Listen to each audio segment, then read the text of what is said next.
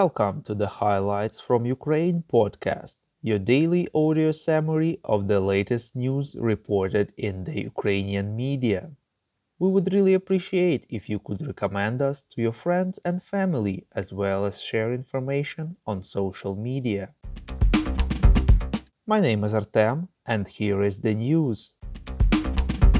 For 124 days, Ukraine fights off the Russian invasion. Yesterday, Ukraine marked its Constitution Day. The President Volodymyr Zelenskyy addressed the nation, saying that the Constitution explains why and what Ukrainians are fighting for. There is the right of the Ukrainian people to self-determination, the universally approved independence of Ukraine, and irreversibility of the path to Europe. Number of victims of the Russian missile strike at the shopping mall in Kremenchuk, Poltava region rose to 20, reports Slovo i Dilo. The attack was discussed at the UN Security Council meeting yesterday.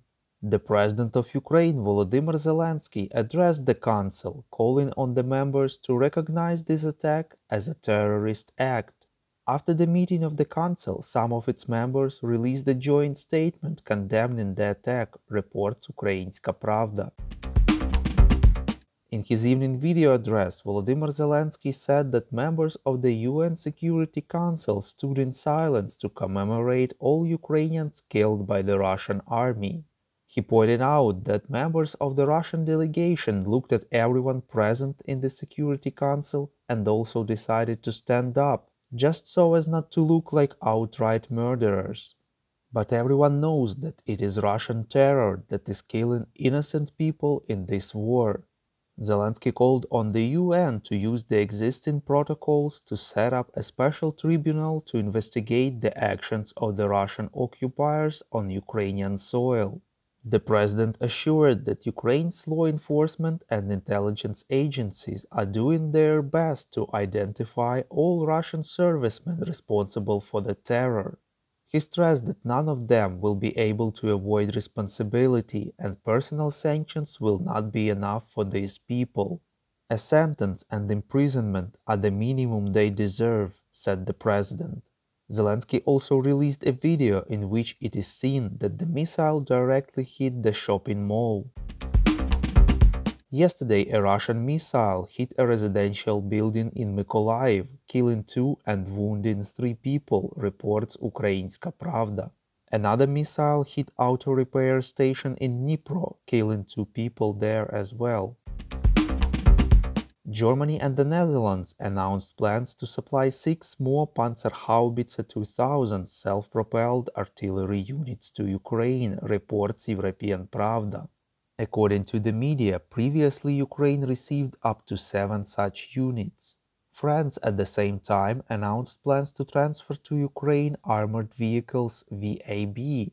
They didn't disclose the exact number but mentioned that there will be many of such machines. Defense Minister of Ukraine Oleksiy Reznikov announced plans to buy dozens of Bayraktar drones for the needs of the Ukrainian army, reports Ukrinform. He said that since February 24th, Ukrainian forces received up to 50 new drones. The minister didn't clarify if they were Bayraktars or a variety of systems.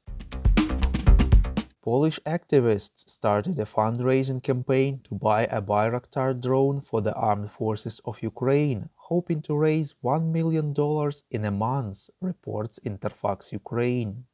Previously, Lithuanians gathered money for 1 drone and Ukrainians for 3 more. In both cases, the Turkish producer of the drones decided to give them for free. The General Staff of Ukraine informs that the enemy is focused on encircling the city of Lysychansk in the Lugansk region, reports Dzerkalo Tizhnya. The enemy does not give up hope to take control of the Bakhmut-Lysychansk highway. In the Bakhmut direction, the Russian forces have partial success in the northern part of Klinove and near the Vuglogirska power plant. In order to maintain the pace of the offensive in this direction, the Russians strengthened the forces there with 1 battalion tactical group.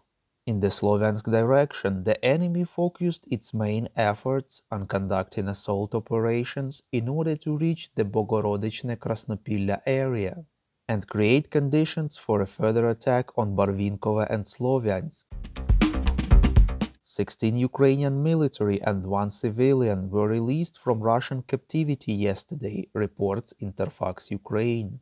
They were exchanged for 15 Russians.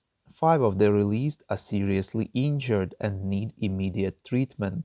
Chairman of the investigative committee of the Russian Federation, Alexander Bastrykin, said that they won't exchange Ukrainian prisoners of war, probably meaning the defenders of Mariupol, reports Ukrainska Pravda.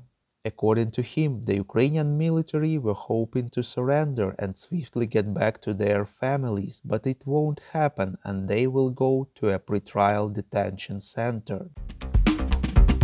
Our Patreon supporters get access to a cool new series on wartime life in Ukraine. To join the club, follow the link in the description below. We call on you to demand from governments of your countries to impose the toughest sanctions possible on Russia and its citizens to stop their invasion of Ukraine. Thank you.